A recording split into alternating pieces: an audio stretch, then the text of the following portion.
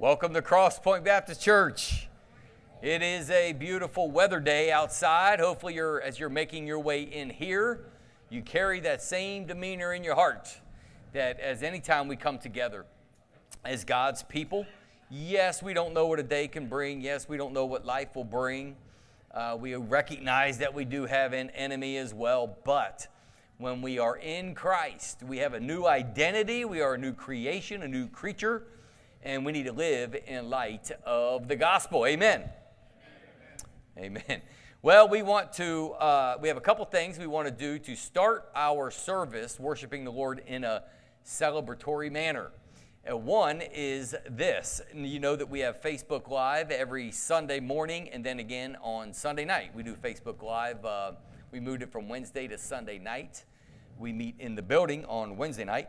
But periodically we'll say welcome to somebody that we know is watching online. I know Karen and Denny are at home this morning. Dennis wasn't feeling up to par, so we would say hello to them. Let me pop that up real quick to see who else. That's me. So the other part is this, that today is Jim Sutherland's birthday. Of course, Jim Sutherland is not with us as he's has some physical or some ailments. We pray that we continue to show love and support for Julie and Jim as well. But today is his birthday, and I told Julie we're going to do something unique. We've never done this before. I want us, in some peculiar way, we're going to sing happy birthday to that camera, and I'm trying to get off of the microphone when we do it. So I'm going to get us started, and then we're all going to sing. And if you could, just kind of wave as we're singing happy birthday to Jim Sutherland. Are you ready? Here we go. Happy birthday.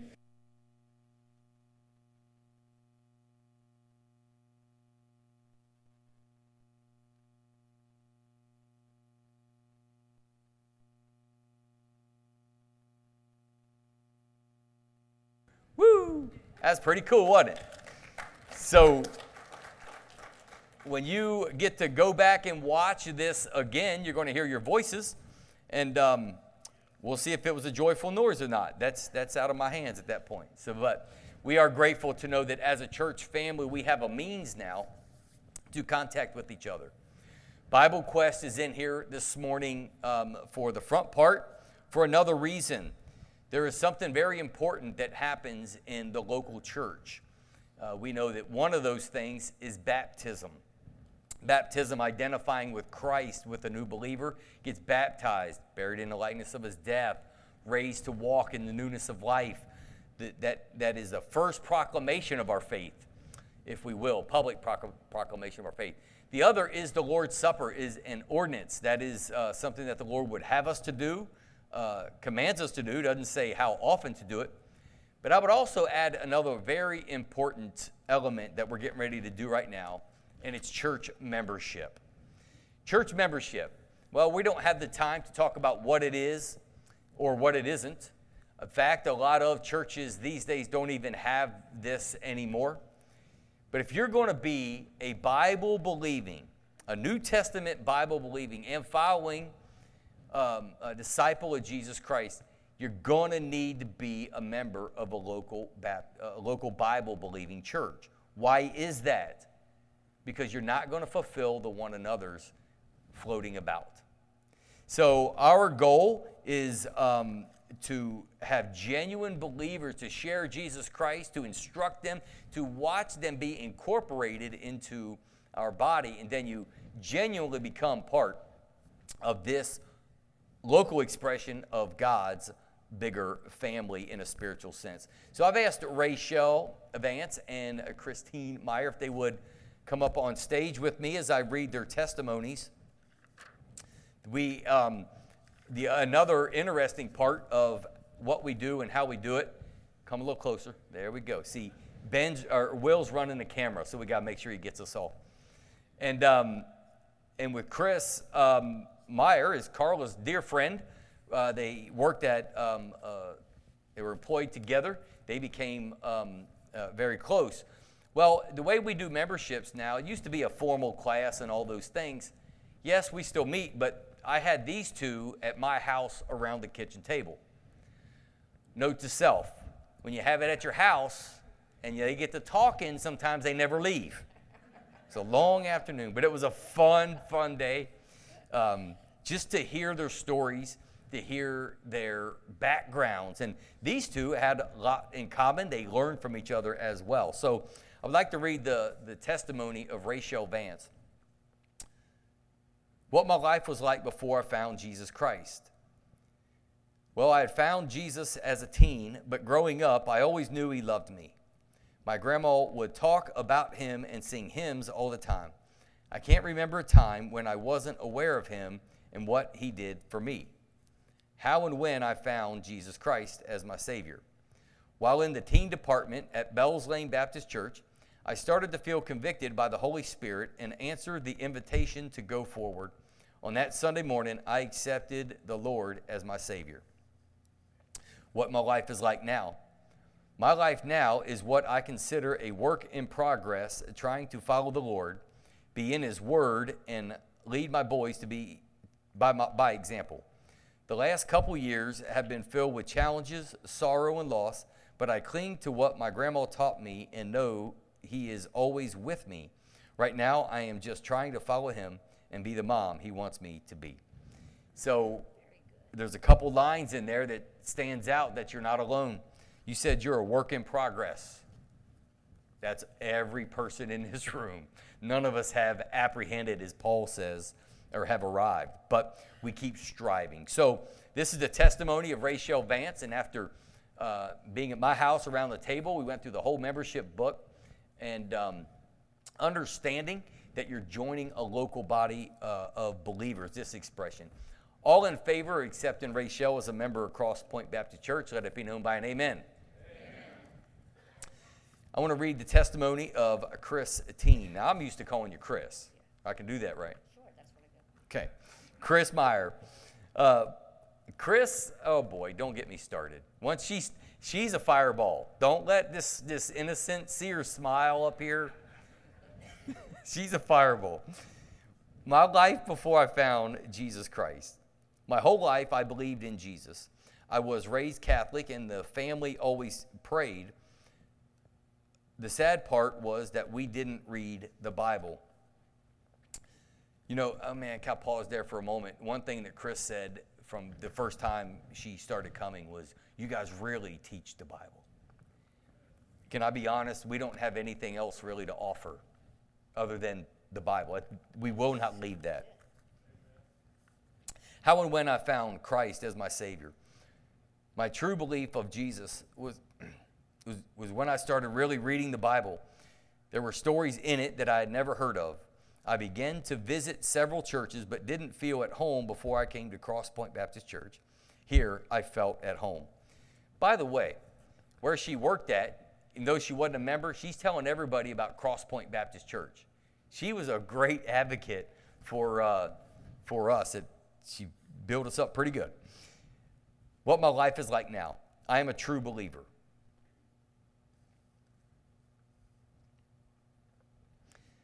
I love learning about the Bible and the story of God. It has made me a much better person. So again, as we met and you guys get to know Christine more and Rachel, we've known for a whole bunch of years. We need to come alongside of now our new family members of Christine and Rachel. All in favor of Christine being a member of Cross Point Baptist Church, let it be known by an amen. Let's bow for a word of prayer and ask the Lord to meet with us. Dear Lord, thank you for this time when we get to come and join and as a church family. And some are watching by Facebook. But Lord, even the Bible Quest, they're in here. Why? This is our family. We're not based on pragmatic methods. We don't want to be based on hype. We just want to be based on a genuine faith in you. We want to lift you up and watch others be drawn unto you.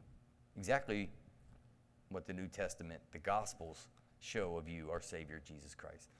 Bless Rachel, bless Chris today as becoming members now, that they truly feel the family of God come alongside them. I lift this prayer in Jesus' name. Amen. I would ask the praise team to come up and prepare to lead us in the next form of worship.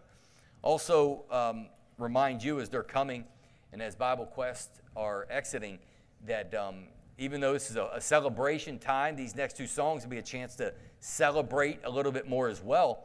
That also don't forget those of our family that need our love, our prayer, who can't be here. Some are in the hospital, Artemia, and some have had passing of loved ones just within the last week. Let's be a true family and come alongside each other. Andrew, lead us this morning in worship.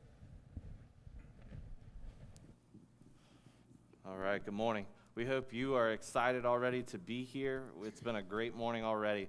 So would you stand with us as we sing Our Everlasting God?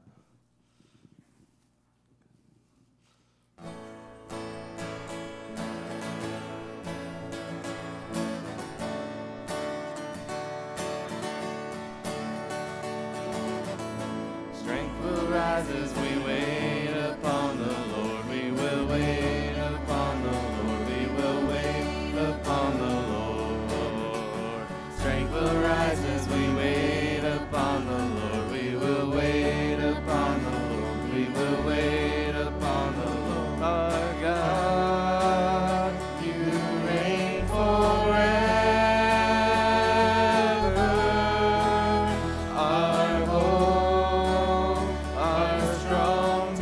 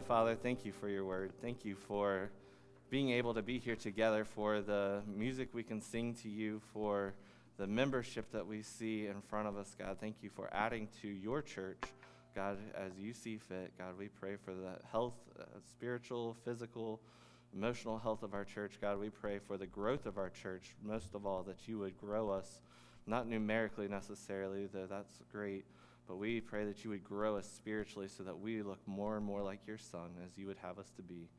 Help us to do that as we hear your word this morning. In Christ's name, amen. You may be seated.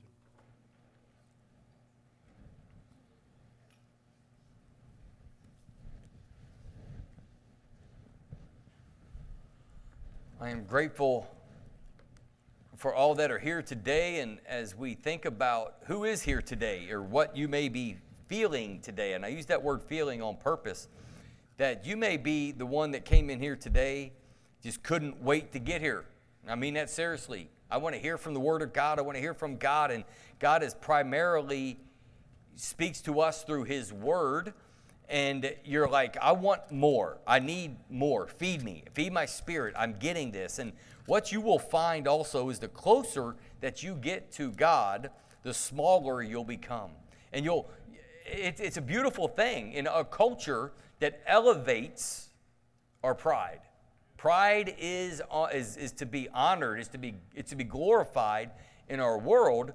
And yet the closer we get to God, the smaller we get to see ourselves. We're reminiscent of, Lucifer, when he was even in heaven. Remember the 5 I wills? He was going to do all these things, but at best he could do, the pinnacle of what he could do was, I will be like God. He couldn't be God. He couldn't get there. Well, maybe that's you. No, I'm not saying maybe that's you and you're Satan today. That was not my goal. But maybe that's you today in that I am so close, I feel close to God, and I don't want to leave. I don't want to leave. And He speaks to us through His Word, and as we understand His Word and apply. And by the way, it's probably not going to happen on a one Sunday morning. Okay, we're talking about being in His daily diet of His Word, in His presence. It takes effort. It takes a little bit of discipline. But maybe you came this morning going, come on, bring it. I want everything that I can get from you today, Lord, that you want to show me. Or you may be the person that came in here going, man, why am I doing this again? Why am I here? I forget why I'm here. You had a busy week. You had a distracting week. Or maybe you were forced to come, or whatever the case may be. I want you to know that you've chosen a good thing.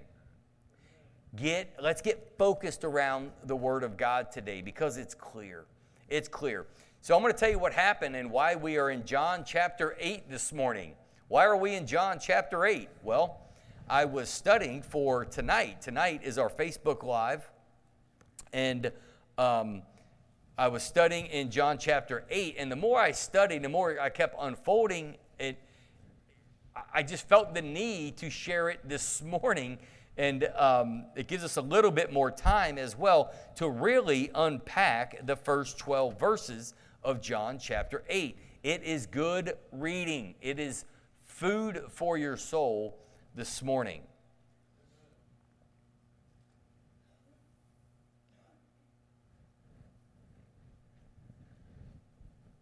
Please don't just take the Word of God as a passing thing or something when I have time for. This, I was explaining to somebody this week, it's more than just boundaries for life. It's a life book. It tells you everything about life that you will need to live right, to keep living right, and to have eternal life. So, John chapter 8, let's get into this. I'm going to read 12 verses, the first 12 verses, and then we're going to unpack this and see if you see what I see this morning. John chapter 8, verse 1, it says, "But Jesus went to the Mount of Olives. Now, early in the morning, he came again into the temple, and all the people came to him, and he sat down and taught them. Then the scribes and the Pharisees brought to him a woman caught in adultery, and when they had set her in the midst, they said to him, 'Teacher, this woman was caught in adultery in the very act. Now Moses in the law commanded us that such should be stoned, but what do you say?' This they said, testing him, that they might have something of which to accuse him. But Jesus stooped down and wrote on the ground with his finger as though he didn't hear. Verse 7. So when they continued asking him, he raised himself up and said to them, "He who is without sin among you, let him throw a stone at her first." And again he stooped down and wrote on the ground.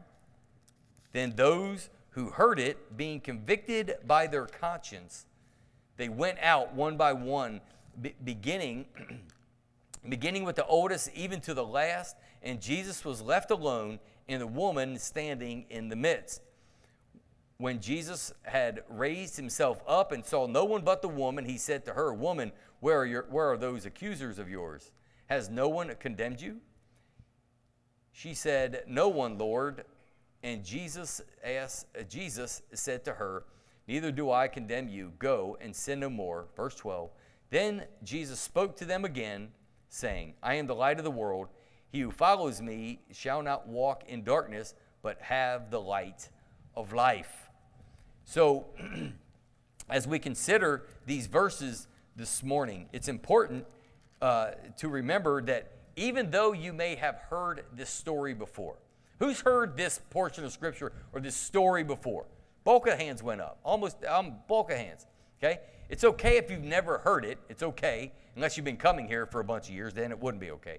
But if you're new to this, I love it when people are new to the Bible. I love that part because you're getting ready to hear something. The very next line of the Word of God could be the one that pierces, puts that implanted word, embeds that implanted word into your soul.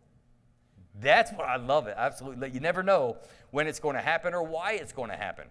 There's plenty of people that may want to critique what happens right here, but when the Word of God goes forth, it doesn't matter the personalities that are up here. It's the Word of God and the Spirit of God that changes people for eternity. And my hope and prayer is that that's you today. That's me today. Look in chapter 7, verse 53, the one verse before chapter 8, verse 1. I want you to notice something that stands out. Verse 53, we ended this last Sunday night with this verse, and it says, "And everyone went to his own house." Okay? Now, again, don't be caught. This is one of those good portions of Scripture that you would look at because you can see how it would flow. Don't fall for your own trap of, well, chapter 7 ended, and chapter 8 is something new. A lot of times when we read a book, a novel or something, that's what a chapter is, an ending, a new chapter is a beginning. Not so with the Scripture all the time. So verse 53 ends, but look how chapter 8, verse 1 starts. But Jesus went to the Mount of Olives. So really 53 and 1 read pretty smoothly together. Here's why I emphasize that. Because from 53 to chapter 8, verse 11 is not in all of the copies of the manuscripts of the Word of God. Now you may think, then why should it be there? Is it not supposed to be there? I want to remind you, we have over 6,800 copies of, not we, but this world has over 6,800 copies of the transcripts, manuscripts of the Word of God. We compare Scripture in light of Scripture. So some of this section isn't in some of those manuscripts. Now don't panic and don't worry. I firmly believe it does go here. And if you want more insight on that, see me afterward. I'll be glad to share it. In fact, I may even share it tonight. We'll see. But verse 53, everyone went to his own house. You remember chapter 7, hopefully, over what we've been studying. And verse 1 is where we start. It says, "But Jesus went to the Mount of Olives." I want you to be reminded of this. Pastor Roger's been teaching this in Steadfast Life about that whole conundrum of how does Jesus is a man and Jesus is God. How does that work? So, Pastor Roger, if you could sum that up in a line or two, we'd appreciate it. But he can't because it's a mystery, if you will. But Jesus is no man. But remember this, he has an agenda. Amen? He has an agenda. Why does he have an agenda? Because he wants to reach people. He wants to reach people. They went home. He went to the mountains. Jesus must have been a southerner. I don't know. They went home. He went to the mountains. Why? Well, Luke doesn't say. Perhaps the other Gospels do. Or could it be because of this? Remember when Jesus said, foxes have holes and birds of the air have nests, but the Son of Man has nowhere to lay his head? But look in verse 2 with me. All we know is they went home, he went to the mountains. Verse 2, now early in the morning he came again to the temple. He had just left the temple the day before, and all the people came to him, and he sat down and taught them. So in verse 2, you're going to know, if you remember and if you have a hard copy Bible, you can look. It really won't show you the topography, but the Mount of Olives was not far away in the map in the back of your Bible from Jerusalem. So it wasn't far, it was near, but it was rather hilly. It was a climb, if you will. Early, in fact, when it says early in verse 2, it says now early, the rendering really there is very early. So, to make the point, spiritual people wake up early. That's the point I'm trying to make here. Many of you know that's a personal dig at, you, because I like to get up super early and get the day going, and many of you are like that, but others not so much. They don't like not till the sun's good and warm, like 10 o'clock before they want to get moving, but I digress. But Jesus was up very early. I want to remind you that they went home, he climbed a mountain to get away, and then he came back very early. He walked down the side of the mountain, Mount Olive, crossed the Kidron Valley, and up the city, there was a valley there, to the temple. The point is, it took work. He wanted to be there. He wanted to be alone, and he wanted to be back in the temple. By the way, I'll have them put on the screen Proverbs chapter 8, verse 17. Now, this isn't me proof texting saying, see, you have to get up early. It's the only time Jesus will speak to you is if you're up before the roosters crow. I promise you, it's not what I'm selling here. Look at what it says. I love those who love me. Right there. Did you catch that? I love those who love me. Follow him. The word will cause you to believe in him, and then you'll love him. And those who seek me diligently will find me. No time frame. I'm thinking of other portions of Scripture that talk about early in the morning.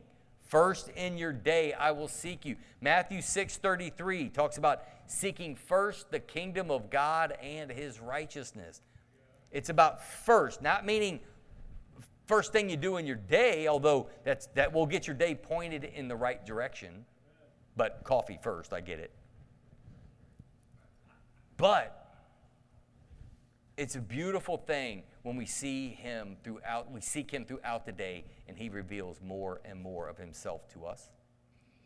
But all the people, and by the way, in verse 2, early in the morning, he came into the temple, and all the people, see that word all? Usually pastors will say something like, all means all, and that's all means. Well, in this case, all means all the people that were in the temple, not all the people in Jerusalem. So all the people that were in the temple, they came back to him again because he was in the temple. Well, why would they come back? Well, if you remember, and look in peruse chapter 7, look at everything that he said and did in chapter 7. Of course, they're going to be drawn to come back, the people that were in the temple. But verse 3 says, then the scribes and the Pharisees, they brought to him a woman caught in adultery, and when they had set her in the midst, I'm going to pause there for a moment. We'll pick it up. This is where the story ratchets up just a little bit. This is where the entrapment, this may pique the curiosity of the human condition to go, what are they up to? What are they trying to accomplish here? And as usual, in the Bible, it becomes crystal clear. Why? Because the Lord knows the hearts and the intents of all. Well, verse 3, it says, then the scribes and Pharisees. Well, the scribes were a group of men who copied and taught the Scripture. They copied and taught the Scripture. So these are men that knew the words of the Old Testament. And Pharisees, we've explained a bunch of times in the past, they were anxious to trap and to trick the Lord into saying something against the Old Testament. Now, how many times have we shared this? That when you challenge, they keep wanting to challenge the Word, that's a name for Jesus Christ, in John chapter 1, the Word. They want to challenge the Word on the Word that He wrote in the Old Testament. Who better to know the Word than the author of it? But in their pride, in their haughtiness, they're going to try to give Him one of those questions that can't be answered. I've heard people say that, like, I've asked a question that even a pastor can't answer. And then they'll ask me the question, and usually I realize it's a pretty dumb question. If you're trying to trap and trick God, good luck. I'm over those games. You're not going to, He's God. He doesn't answer to us. So they were anxious to trap and trick. And remember, I would also, look in chapter 7, verse 32, just a page back. How do we know they were anxious to get Him? How do we know they wanted to shut Him up? How do we know that? Look in chapter 7, verse 32. The Pharisees heard the crowd murmuring these things concerning Him. They're chippy about it. And the Pharisees and the chief priests sent officers to take Him. We got to shut Him up. We got to get Him. Tyranny, if you will. Well, let's go back to our text in verse 3, and it says they caught this woman in adultery. Now, I don't know if you caught what it says here, but the word caught means they caught her in the act, in the very act, it says in verse 4. Notice that they weren't hurt or shocked or even offended by her conduct. They weren't concerned for her and her sin. They wanted the opportunity to exploit her and her sin to trap Jesus for their evil intentions. Did you catch that? Let me shake that tree again. You can disagree with different people and different things, but the truth is the truth, and your heart will be on display. This woman was caught. Instead of being hurt for her, and showing her the way of forgiveness, instead of showing her the way of God, and showing her all these things, they were more concerned with exploiting that opportunity to accomplish their agenda. I don't even want to go there. Don't even want to have to draw parallels on how that happens in culture today. The difference is their intentions were evil. They were trying to stifle the very Messiah that was going to save them and take away their sins. That was going to give them, they were going to silence the one that was going to give them eternal life. That was going to give them life. They didn't want to talk to Him privately, but publicly. In fact, they even interrupted His teaching. Look in verse 3. Because we know He's teaching, because He's in the temple, all the people came to Him. The scribes and the Pharisees, brought to Him a woman caught in the act, and they had set her in the midst. They interrupted what was going on in order to be the center of attention, in order to make Him deal with something that He's not going to want to deal with.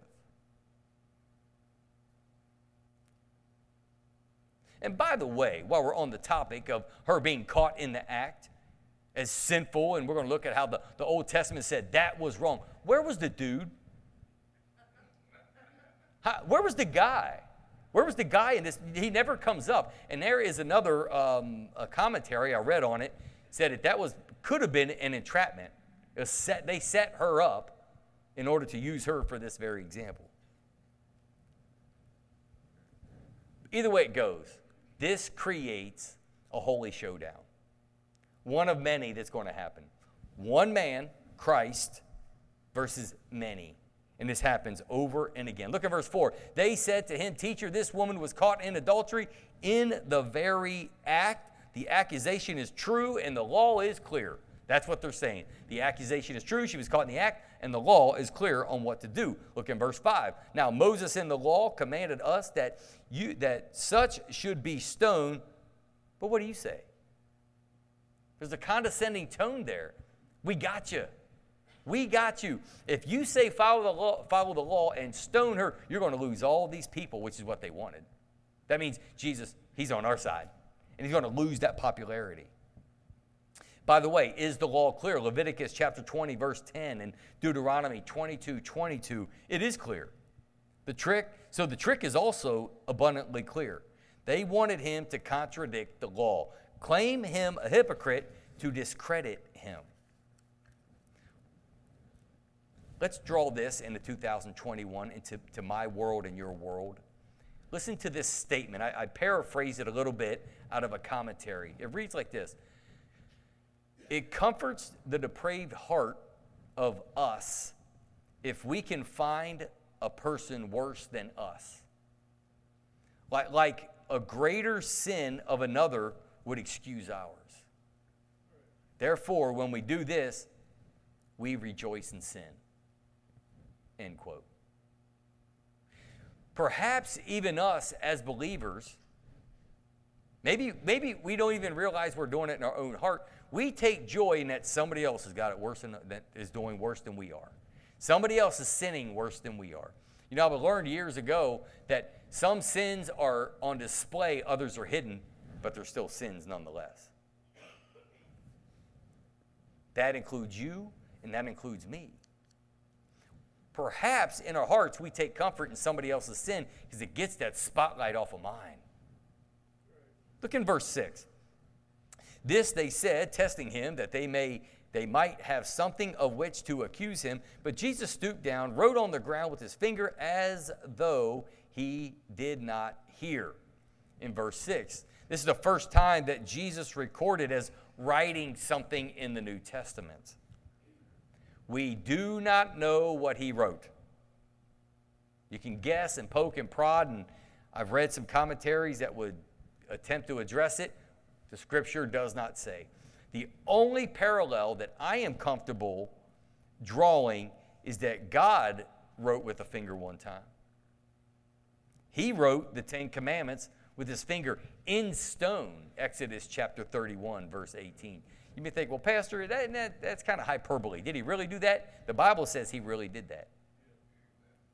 They accused Jesus of not knowing or executing the law, and now he's writing with his finger. So the only parallel I'm comfortable drawing is they just pointed out the law, what God wrote with his finger on those tablets that was put into the Ark of the Covenant, known as the 10 Commandments.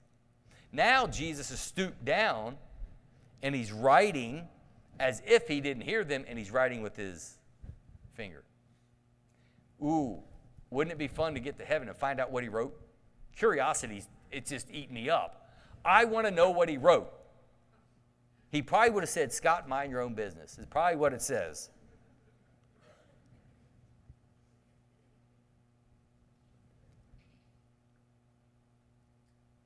It's interesting in verse 6 that it says that, but Jesus stooped down and wrote on the ground as though he didn't hear. Did he hear? Absolutely. He heard. He heard every word. He knew what they were going to say before they said it. Verse 7, but they continue asking. So when they continued asking him, he raised himself up and said to them, let me pause there for a second. So he's teaching the people. They interrupt. They make the scene. You got what you wanted. You got the scene. You got the trick, trap, question. Oops, gotcha. They got everything they wanted up to this point. They got everything that they wanted, and now he raises up in verse 7 and said to them, here it comes, here it comes. He who is without sin among you, let him throw a stone at her first. Uh-oh.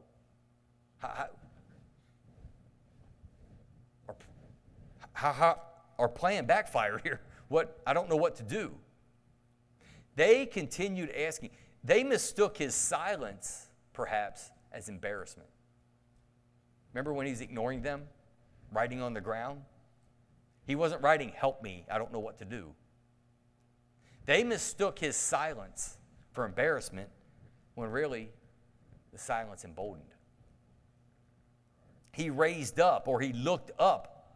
The language really doesn't specify which one. It's really not that big of a point.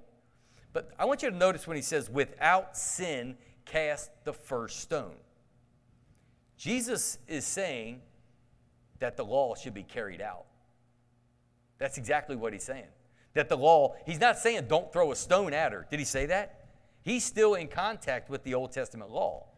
He is obeying the trick question. Gotcha again, but in reverse. He's obeying the law. He's saying that the law should be carried out, but only by the purely righteous ones. Jesus fulfilled the letter of the law and, watch this, the spirit of the law. That's what they were missing. The Old Testament, even with all its laws and all of its the things that God would have them to do, it still had to be done by faith and with a pure heart. Strive to live your life by faith and with a pure heart. Strive for that and watch what will happen. So now the man, the woman, and the man aren't innocent here. But he accused all of sin. Are you with me? So they're not innocent, but now now everybody he accused of sin. And that's one point, that's one of the points here. Don't use this verse to excuse anyone's sin. This one verse, verse 7, I have heard it used, misapplied, when someone is confronted about their sin or the sin comes to light. They say, yeah, who's ever without sin, throw the first stone. It's not an excuse for anybody's sin, including yours. Another point is this verse condemns those who are guilty even though they have never been caught. Think about the Pharisees. They weren't caught doing anything, but yet the pure word that went to their heart, they were just as guilty. It was pointed out. Whereat in their consciences, it says in verse 9. Let's look at verse 8. Verse 8 says, and again he stooped down and wrote on the ground. Now Scott Land is really bothered because he wrote in the ground one time and I don't know what he wrote, and now he just did it again. I want to know what he wrote, but I do not know. Whatever he wrote, though, has long been erased from this earth.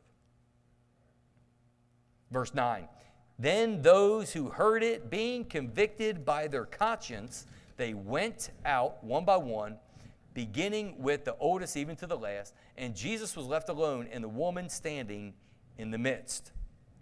Verse 9, we see that the scribes and the Pharisees, they challenged Christ from the law. He met them on their grounds, on their terms, and he properly convicted them by properly applying the law. One by one, verse 9 says. One by one. By the way, before I go there, let's look at this. Consider this. Those who heard it being convicted by their conscience. The text is eluding me right now in the New Testament, but we need to be careful not to numb our conscience. The more you can ignore and overlook faults, the more seared your conscience can become to the sensitivity. Our conscience need to be sensitive to God's working. They need to be sensitive to His. Remember the illustration I used if we get a big pain, we tend to want to get it fixed. But it's the little things that can do more damage and irritate sometimes. Remember the illustration I used of the one little grain of sand in your eye? Remember that? That one little tiny grain can just itch and you can't get it out and it becomes a nuisance. And if you don't deal with it, it just gets worse and worse and worse.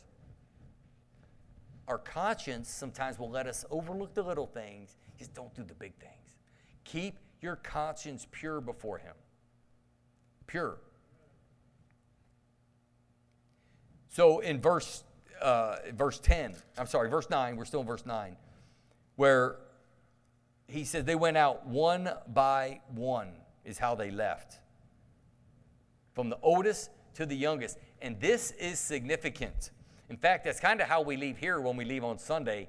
I notice the olders get out first and then the youngers last. Not for this reason, but this is significant in this text. Why is it significant? The law required 2 witnesses before it could sentence execution. That's in Deuteronomy chapter 19, verse 15. And the witness must assist in the carrying out of the punishment or the execution, and that's in Deuteronomy 17.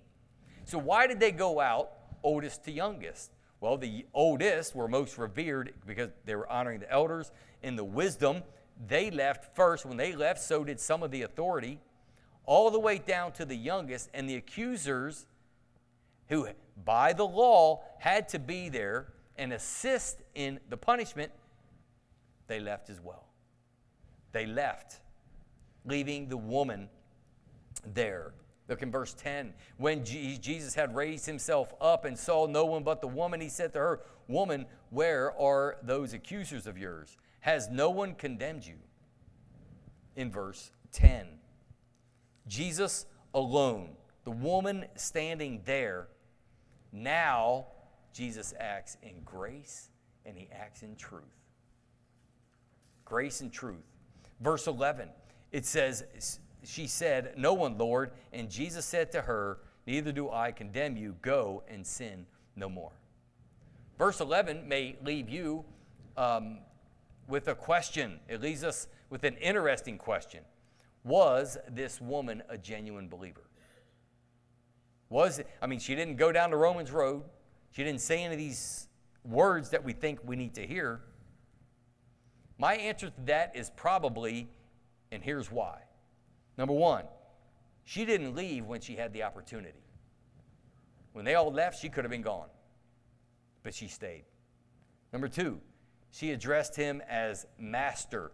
Now, I meant to look this word up in the Greek. One said she addressed him as Lord, meaning master. Another commentary said she used the word Lord as like sir, like they do in England, like sir, like so. But the one commentary said she addressed him as master. Third reason, his words of "go and sin no more" would only apply to the redeemed. He wouldn't tell a lost person to go and sin no more because they don't have the capability of not sinning. If you're not a genuine believer in Christ today, you do not have the capability of not sinning. In fact, let's look at Romans chapter 5, verse 21. Romans 5, verse 21.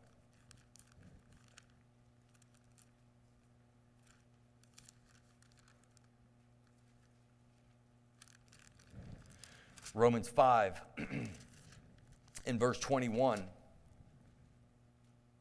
There's many verses that reference this, but Romans 5:21 says, "So that as sin reigned in death, even so grace might reign through righteousness to eternal life through Jesus Christ our Lord." The only way you can live right, sin no more, is to be righteous in him. Look how verse 21 ends, that reign through righteousness to eternal life. How? There's only one way, through Jesus Christ our Lord. He would have never said, "Go and sin no more," if she didn't have the ability. So, and by the way, you can't live right apart from him, ultimately, is what we see. I'll give you a fourth reason why I believe she was probably a genuine believer, and saved is a term we use. Because Christ didn't condemn, although soon he would be condemned for her. He didn't condemn her. And he could have, and it would have been right. I'll give you a fifth one. The fifth one is here. He didn't say, "Go and sin no more, and I will not condemn you." But he said, "Neither do I condemn you, go and sin no more." Look at how that's worded. See that wording? Neither do I condemn you, go and sin no more. He didn't say, "Don't sin anymore, and then I won't condemn you." So if you're struggling in your life and you're thinking, "Man, am I saved? Am I not?" I do this battle over and over in my mind. An indicator would be how you're living. That is an indicator. If you have the ability to see sin and that temptation of sin and to not give in as a genuine believer, that's a great and indicator. It's not the indicator. It is that you are in Christ. She was most likely in Christ, or he would have had to say it, not say those words. One is a work, the other is grace. In verse 11. And by the way, this makes Romans chapter 8, verse 1 come alive. I'm going to have Brad put on the screen Romans 8, 1. It makes this verse just come alive that much more. When we look at our lives, there is therefore now no condemnation to those who are in Christ, comma. What's that mean? Condemnation. If you are in Christ, as we walk the first part of that verse backwards, if you're in Christ, you are not guilty as judgment. You're going to have stuff, but you're ultimately condemned, not guilty. There is now no condemnation. What did Jesus say? He says, where are your accusers worth? Has no one here to condemn you? And he said, neither do I condemn you. That makes 8:1 just come alive. Hopefully it's jumping off the screen or jumping off. The words are jumping off and right into your heart. Neither do I condemn you. I will not condemn you. In fact, I'm going to be condemned for you so that you can be free. Free to do what you want? No. Free from sin. Free from the chains of sin. Free. But you're like, Pastor, I still struggle. I still say, I get it. I got it. But you're deemed free. You're never more free than when you're in Christ. I can't explain it a whole lot more than that. You're never more free. You get to choose who you're going to follow at this point. When you're in Christ, I'm like this woman, she could have left. She could have bailed, but she chose to stay there.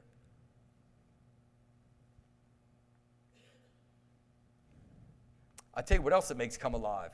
Go back to John chapter 1, verse 17, just a couple pages back. As we study through this portion on Wednesday nights mainly. What did we just talk about? We just talked about the law, how they had the law there, and the law. And I just shared with you that Christ showed and lived out grace and truth. Look in John 1:17. It says, for the law was given through Moses, that's true, but grace and truth came through Jesus Christ. Isn't that beautiful? And it's not just a fancy saying in John 1:1. You're seeing it lived out in somebody's life in real time. In real time. Do you remember where you were when you were saved? Do you remember the chains from which you were brought out of? Do you remember how empty religion was for you in your life? True life. You're never more free than when you're in Christ. Verse 12 is the last verse we will consider this morning. It says, then Jesus spoke to them again, saying, I am the light of the world. He who follows me shall not walk in darkness, but have the light of life. Now this verse makes complete logic here in this where it's at. And it draws application for us. Why does it make complete sense? Here's why. Remember when I said at the beginning that verses 1 through 11 aren't in some manuscripts? Remember when I said that? Well, if you look in John chapter 7, verse 53, turn there if you will. I want you to look at and see this. Look in verse 53. And I want you to look at 53. And then we're going to go straight to verse 12. And tell me if it flows and makes sense. Verse 53. And everyone went to his own house. Verse 12. Then Jesus spoke to them again, saying, I am the light of the world. He who follows me shall not walk in darkness, but have the light of life. And then 13 kind of changes gears again. The point is, this verse of verse 12 makes absolute sense, logic, that 1 through 11 were actually in the original manuscripts. So in verse 12, when he says them, this verse, them, he is still where? In the temple. Remember, he went to the mountain, went back in the morning. People were there early, and them, meaning he's still in the temple. The people around, but the accusers are gone. And by the way, if you look in verse 20, sneak down to verse 20, these words Jesus spoke in the treasury as he taught in the temple, and no one laid hands on him, for the hour is not yet come. Verse 20 shows us that in verse 12, he's in the temple, but he had moved around. He was in a different spot. So to follow Jesus means to believe fully on him. Let that encourage your heart today, believer. Be encouraged. You cannot live like Jesus and having not been born again. Amen? Listen, I'm going to share something else. You know why I encourage you to say amen? I think most of you get this. I encourage you to say amen to affirm the word, not to affirm me. When I say, is that a good spot for an amen? There's a biblical truth that needs to be amplified, that needs to be in agreement with. It's not about self-glorification. This is a truth that we can, amen. Now, Karen Stanhope isn't here to do that for me today. Amen. You cannot live like Jesus and having not been born again. Repentance, believe are real words with very heavy implications. This morning was direct teaching of the gospel. Not a lot of stories, not a lot of illustrations, and that was on purpose. This is a heavy lifting day. This is a day when we needed to think. We needed to make sure we get our foundation shored up, because I cannot promise you what the future looks like. If we keep having messages, some are lighter and some are just studies and they're fun and all those things, and it's needful, we're going to do those. That's okay. But we need to make sure our foundation is built and sturdy, because our world, I have no idea what it looks like. And it could change by tomorrow, and I can't explain it other than what we see in the Scripture. Today was about building your foundation, shoring up your foundation. A lot of times when they pour concrete, they'll put something in there called rebar. It's a metal bar that they put in the concrete. It reinforces the concrete. Now, concrete's pretty hard. You're on it right here. By itself, concrete is a hard substance, but it still gets cracks in it, doesn't it? Rebar helps to keep that tighter. I want this message today to be like a rebar in your walk. A rebar in your salvation that makes sure that your foundation is right, proper. The foundation is on Jesus Christ, and then you can build forward. We're going to have a time of prayer this morning as well as an invitation. When we have an invitation, it's also a time to pray. Andrew is going to be leading us in the praise team in that song. And maybe a little longer, but that's on purpose. That's so that you can come and do any business with God that you may have. Maybe throughout the week, you just do these little micro prayers throughout the day. That can become habitual too. But maybe today you need to come and just get quiet and get alone with him and do any business that he would have to do in your heart. Let's bow.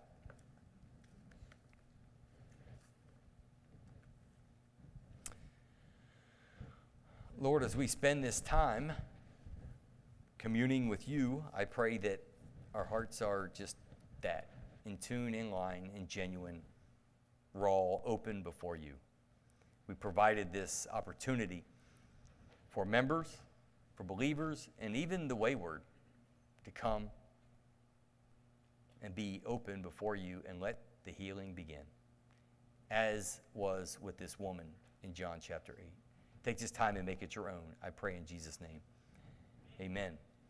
Would you stand with us as we are led in this song? Please, the altars are open for prayer time. Whatever you need to do, I would encourage you to do it. Andrew?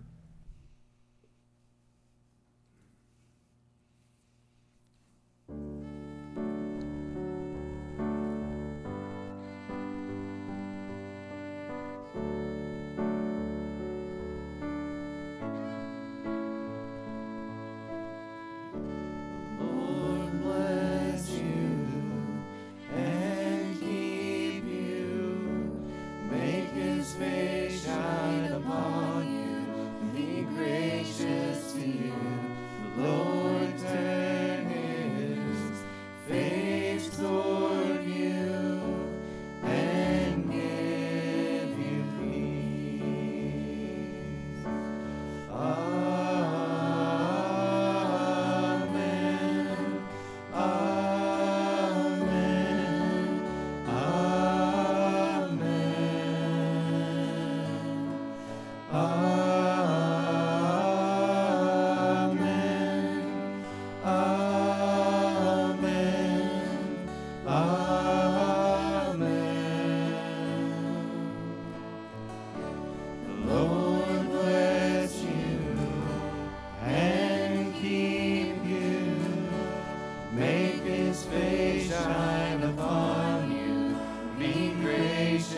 to you. The Lord turn his face toward you and give you peace. Amen.